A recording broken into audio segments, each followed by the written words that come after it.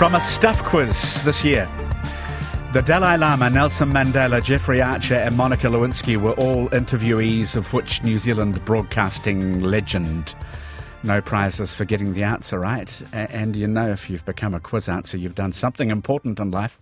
Kim Hill has left the building after 38 years, on a constant basis anyway. There have been many awards, too many to mention, including the Association for International Broadcasting's Radio Personality of the Year, the big one. And more importantly, there's been the enduring love and loyalty of the Saturday morning audience for 21 years. So when we talked to Kim before her last show yesterday, we had to start really with a much derided reporter's first question, but the most appropriate one in this case. How does she feel ending that legacy? Is it possible to articulate? It's quite liberating and also really sad. And I'm anticipating, grief and an existential crisis. An existential crisis of what precise sort? I know you can't be utterly precise about existential crises, but of what general nature? Who am I? And what am I for? Yeah. Yeah. Because you read, you know what it's like, everything you read and everything you watch and everything you listen, and it kind of, in some way, is framed by the program.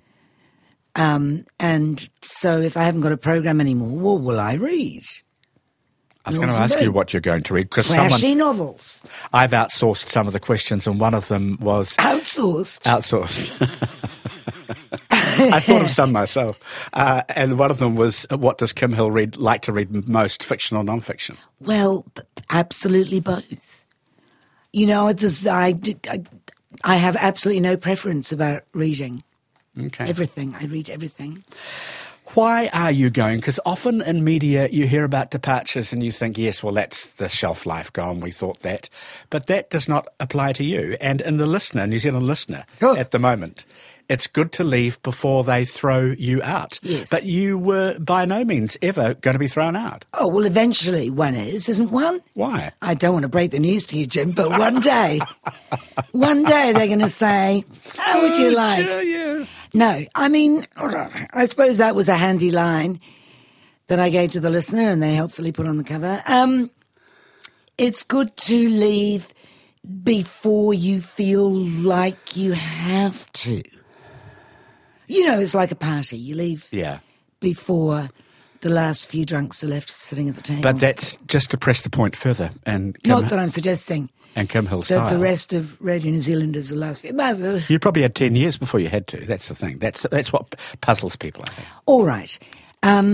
I have 2 grandchildren. I have a daughter who lives in Auckland. I want to spend more time with them. And I want to be untrammeled by the constant mental preparation for a radio program every week on a Saturday morning, which, and people say it's only one morning a week. But it's not only one morning a week, right? We spend the whole week thinking about the program. And you've managed to fit in morning report as well, which I never knew how you could have done. Yeah, it's quite nice to shake it up, though. It's quite nice to, get up before dawn and do really short interviews quite quickly. So as the poet William Butler Yeats once said, the intellect of man is forced to choose perfection of the life or of the work, and if it take the second, must refuse a heavenly mansion raging in the dark. Are you going to explore the mansion now? Maybe I will. I have absolutely no idea. I've worked for so long, and I will continue to work, just not with the regularity of every Saturday morning. Yeah. So I've made a joke about learning to play the cello, but nobody's offered themselves to teach me yet. But I would like to do that. You've taken up pickleball. I did take up pickleball. Did it not take? Well, it reminded me of how appalling I was at ball games. Do you have any other hobbies? I know you garden. I garden. Yeah. I don't have any other hobbies right now. Will you put out another cookbook? No, I will not. A hill to fry on or something like that? No, I will not. Oh, okay. Sorry, that food. I'm just so over food. When you have a new baby in the house, which my daughter has, and I've been spending time with them, she has very, very generous friends. And so there's baked goods and there's lasagnas and there's God knows. I just feel like I've put it this way. I'm above my birth weight. It's been extraordinarily. You could discover great depths of joy now. I've always discovered great depths of joy. Have you really? Damn it! Have you really? Yeah, now and again. You know, a bit of euphoria. Okay. Every now and again. Can you think of the last euphoric moment? I've just been talking. Do you remember The Young Ones? Yes. And I've just done an interview with Adrian Edmondson, who played Vivian in The Young Ones. You know, it's kind of Sid Vicious of the comedy world. And he's, 66 now. And he was just describing to me how during COVID, he found himself in his Devon garden listening to a song thrush. Yes. For a good 30 minutes. And this came as a complete epiphany to him because his whole life has been kind of busy. Yeah. And strange, he's calmed down, he's calm, he's reflective. Maybe that's what I'll do. I'll just listen to a bird for longer than usual. I think he's put out a cookbook as well. He got very into cookery with a chap called David. I think food's overrated these days, Jim, to be quite frank. Yes, society in decline is defined by the glorification of chefs. Exactly right. Yep. Lark's tongues. And all that stuff. Rapport and evisceration, sometimes simultaneously. That was a Diana Wichtel characterisation of your interviewing style. Is that an efficient summary, do you think? I don't know. I don't never feel particularly eviscerating. But maybe I just don't see myself very accurately. When you've been profiled, people are fond. I don't read. I never read those things. Ever. Ever. Well, I'll tell you. I don't want you to. Just a little bit. People are fond of mentioning your tetchiest interviews with John Pilger. My daughter said to me yesterday, if there's one thing I'm very glad about with your retirement from Saturday Morning is people will stop banging on about the John Pilger interview. I'm not going to, though. Which has got quite boring. But I'm just mentioning it in context. And I never threw the bloody book at him. No. You know that. No. That was one of those myths. You gently shoved it across the desk. Yeah. The men lit author Tony Parsons, Jeffrey Archer. But you got your head up your ass. But with that's right. That's what he said. I said, what? But with Pilger, you have said if he weren't so prickly, he wouldn't be as good at his job. Yeah.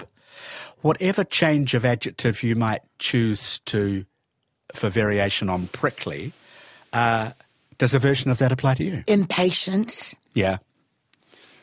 I lack patience. Hunger for clarity. I'm trying to help you out here. Thank you. Clarity would be nice.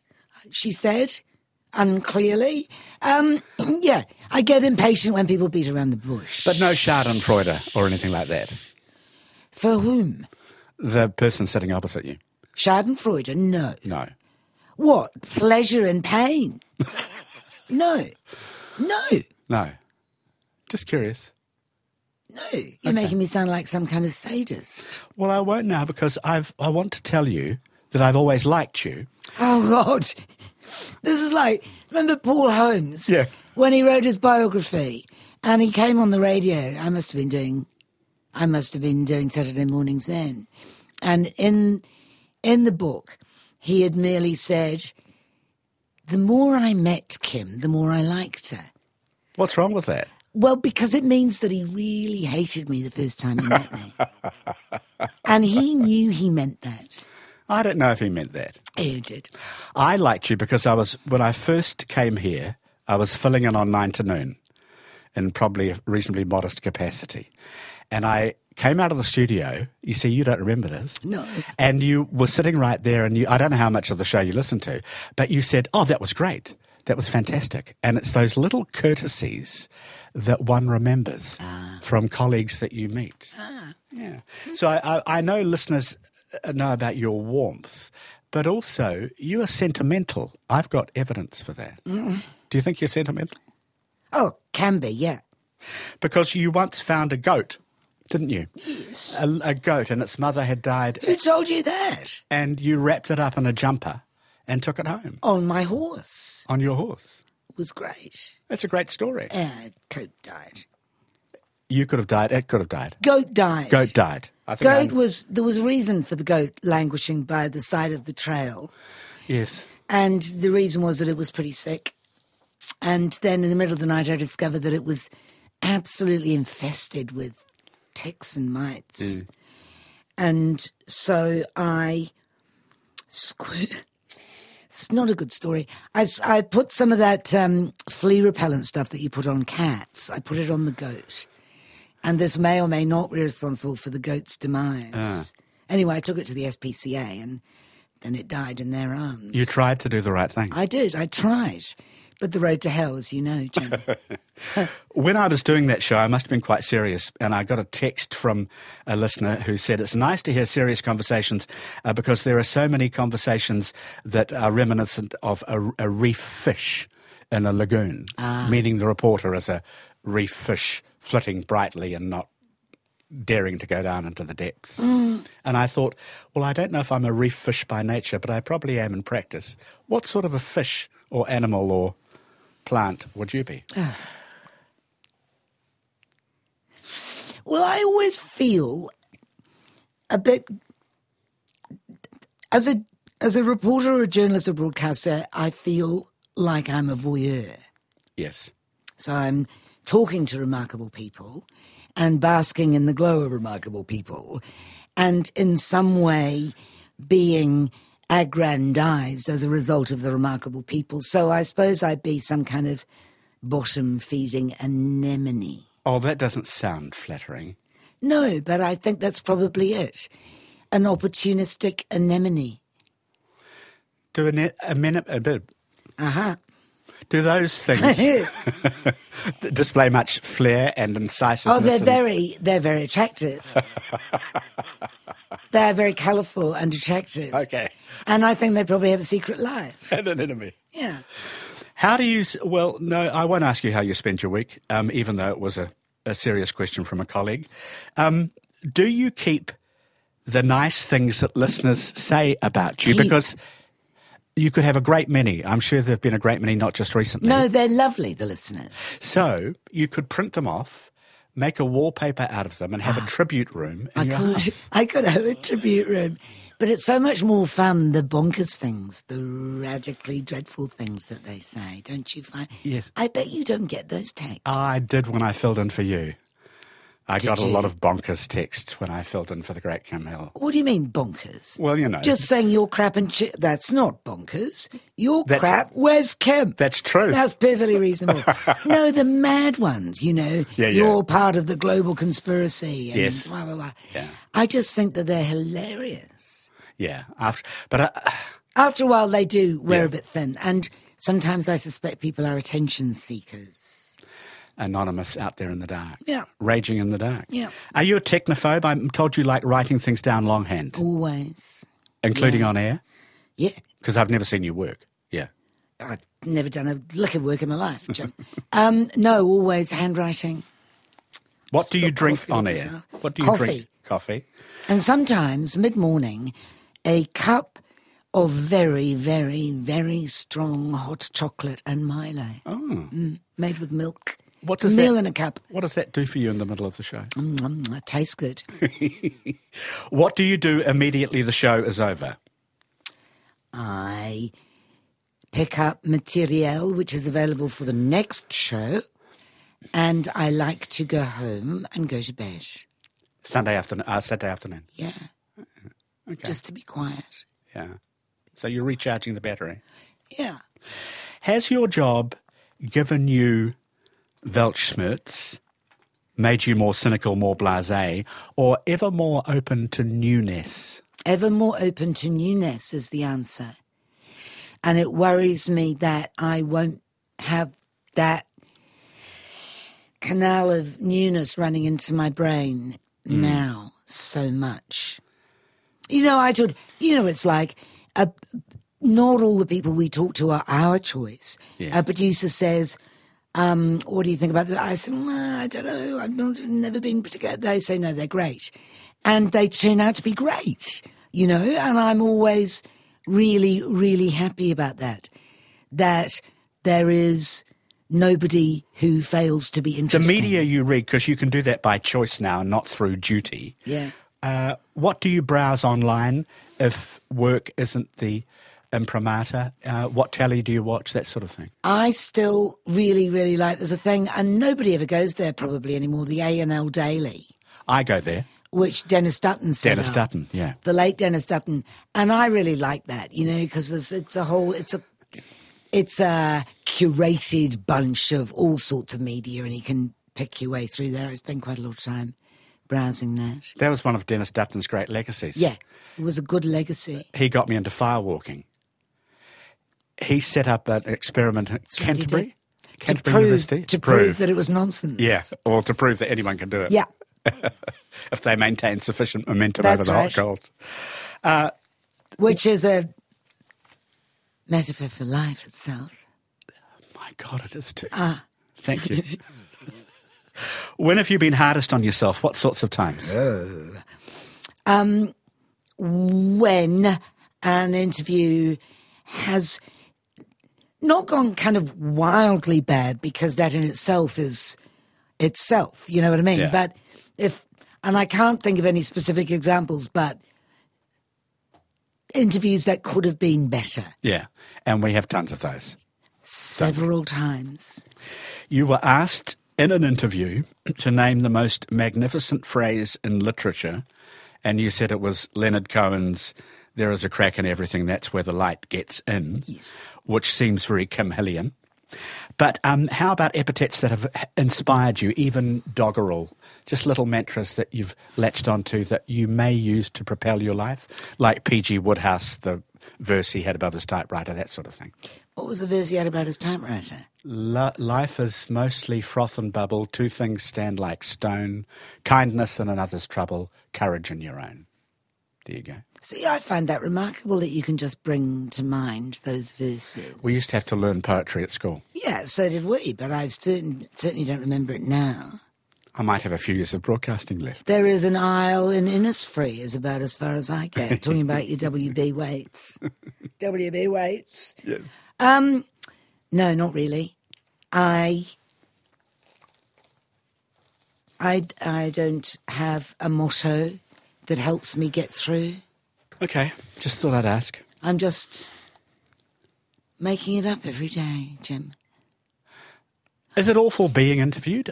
God, they promised me a makeup artist and a Winnebago. And if it weren't for me... And what have I got? Jim's daughter's powder puff in the ladies' toilet. Yeah, no, I genuinely hate it. Don't you? No, not really. Don't you? But I'm not interviewed. I'm seldom interviewed, but in the days when I I'm was... seldom interviewed too, but all of a sudden now, as a consequence of my departure, everybody discovered they're desperate to talk to me.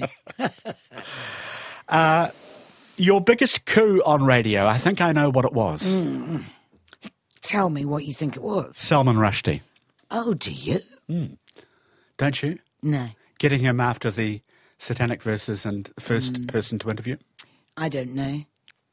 I didn't know. I didn't think that was a particular coup because he wasn't particularly interesting, to tell you the truth. I mean, and understandably so, he was very guarded. Yeah. And on account of those eyelids that I think he's still since had operated on, he just gives you this air of utter boredom. And so that's a bit off-putting. You've had interviews you regret. Je regrette rien. Un peu, because I think Monica Lewinsky... I'm not going to go into the Monica Lewinsky interview, but... I don't regret it. Don't you? No. I just observe that was that time and this is this time and it would be different now. Yeah, well, you got remarkable information, I think. Or at least you elicited a genuine response and raised a really genuine issue. Yeah. Yeah. But it was very brave of you. You've had some... How was it brave of me? Because it's a daring first question to ask, I would have thought. Oh, was that about the blowjob? Yeah. I suppose so. I mean, it's the question, isn't it? I know, but you've got to gird yourself up for questions like that, surely. Well, and do you think it was unfair? Don't have an opinion about it. I've got a certain degree of admiration. I agree that you wouldn't ask that in this time, but it wasn't this time. No, it wasn't this time. And there's a person who's reinvented herself. Yeah. You know? Yeah. Is she the same person she was? I doubt it. We tried to get her the other day, but she said no. Sorry. That's all right. You've had some hot shows with big talent recently. You've actually ended with a bang. The time-honoured question, I'm sorry to ask you this almost, but who would you want to interview that you haven't, maybe both living and dead? I think you expect me to say Leonard Cohen, which is not the case because I revere him so that I probably couldn't have interviewed him, and B, he might have been boring. I don't think he would have been boring. He might have been a bit woo-woo. Oh, he could have been a bit woo-woo. And, you know, I would have... Anyway, so there's that. I would quite like to talk to Henry Kissinger. Okay. One of the oddest things that's happened to me in the last couple of days, and there have been a few odd things, is that I got a long and very, very nice email from Ruth Richardson, who reminded me that her mother is in her 90s and still engaged with the world, and that Henry Kissinger is 100 and writing a new book. Her point was that I still have many miles to go. And that was very kind of her. But it made me think, yes, Henry Kissinger, he'd be a good interview. What would you ask him? I'd ask him how he would defend himself if he were finally to be charged with being a war criminal. Yeah. Essentially. And do you think he would answer honestly? You get a lot of flim-flam and obfuscation, wouldn't you? I don't know. I mean, do you have much flim-flam left when you're 100 years old? Yeah, that's a good point. Okay. And delving back into history, further back into history? Is it one Yes, person? I'm so agitated here. I just spilt coffee over myself repeatedly. Shall we take a pause from the interview? No, I can do. I feels at home. I always do this. Very good. Sorry, I interrupted that difficult last question. No, it's not a difficult question. I've always remembered, speaking of remembering rhyme and verse, Paul Simon's song lyric about the famous talk show host everywhere his name is known. He said, "There's no doubt about it, it's the myth of fingerprints. I've seen them all, and man, they're all the same." Wow. And I've always thought must be a nugget of truth in that, because I've always stored it in my brain. Do you think there's a nugget of truth in that? That everybody's all the same? Yeah, I've seen them all, and in fact, they're all the same. You mean famous people are all the same? Famous, yeah. Well, if you are famous, then I suppose you try and align yourself with what people want. Because fame is a bit of a drug, is it not? Yeah. People like it. So once you get a taste of it, you make yourself into what people want, and what people want is usually pretty samey. Don't you think? Yeah. Like breakfast cereals, you know. I'm interested in fame because Edmund Burke said fame is the passion of all great souls. It's not a dirty word. Fame. I think he meant something different, didn't he? Something with more He thought prestige. Fame involves some kind of moral grandeur rather than the kind of celebrity shtick that we associate If with he it. had meant moral grandeur, would he have used the word fame? Yeah, I think so. Have you minded being famous? I don't feel famous. It's Yeah. only now I think, this is weird, but most of the time I'm sitting in a small dark room talking to somebody that I can't even see about interesting things. Yeah. That's not what famous people do, is it? I'm not out there, you know, night clubbing and wearing glittery gowns and attending. No, but just because you're not recognised, and a lot of famous authors wouldn't be recognised, that doesn't mean to say you lack fame. Well, I'm not a famous author. I talk on the radio. It's not brain surgery. I'm privileged to have a job. But it is brain surgery. You get your scalpel and you dig into people's brains. No, I don't. Well, you can. You don't do all the time, but you really can don't. do. I don't. I just don't think I do anything. I've just been around for a long time. No, Jim. you know that's not true. Anyway, I can't argue this anymore because you're going to argue against me and we're going to end up getting nowhere. You must get recognised, though. I mean, especially in places like Wellington. The voice gets recognised. Yeah. And it's aged into this kind of, I don't know how you would describe it, damaged baritone. But I don't get recognised so much. Most people say, gosh, you look like Kim Hill, which is quite a nice thing because I say, a lot of people say that. What question would you ask yourself? What question would you ask yourself in an interview? It's like trying to lift yourself up, isn't it? Mm. I would ask myself. No idea.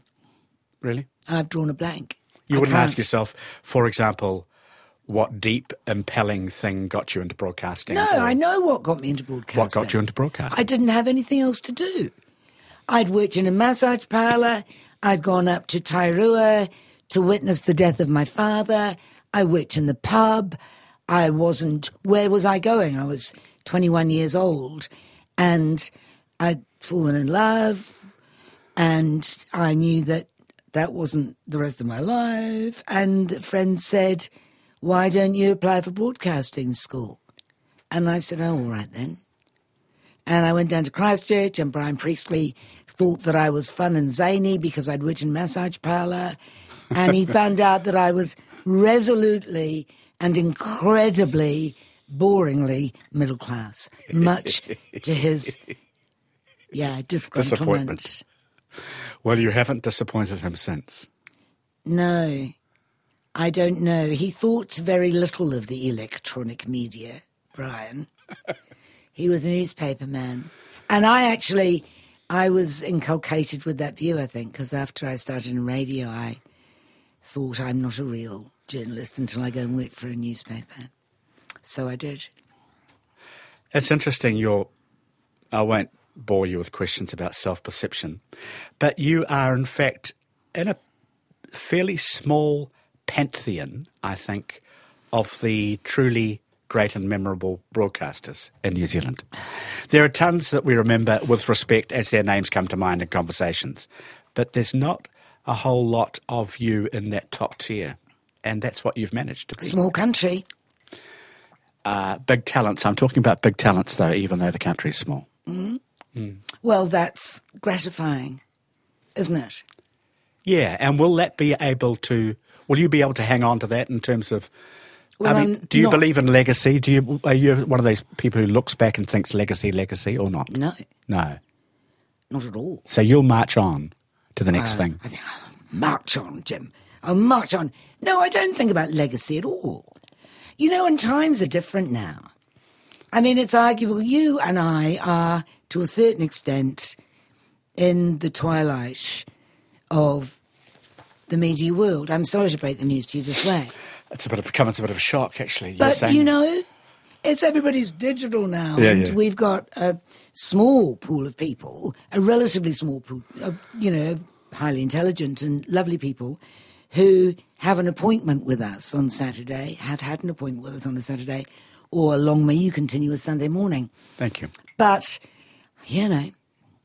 times are a-changing. And you become fish and chip wrappings far quicker than in the old days. Yeah. That's true. Yeah. Well, you won't. That's the good news. Well, thank you. I appreciate that. Congratulations on the career. And I know it's not over. As you say, you're coming back to It's not over. Damn it. Big, long interviews. Yes, but a big part of it in terms of that weekly presence is it'll be digitised and digital now, won't it? That's the thing. Yeah.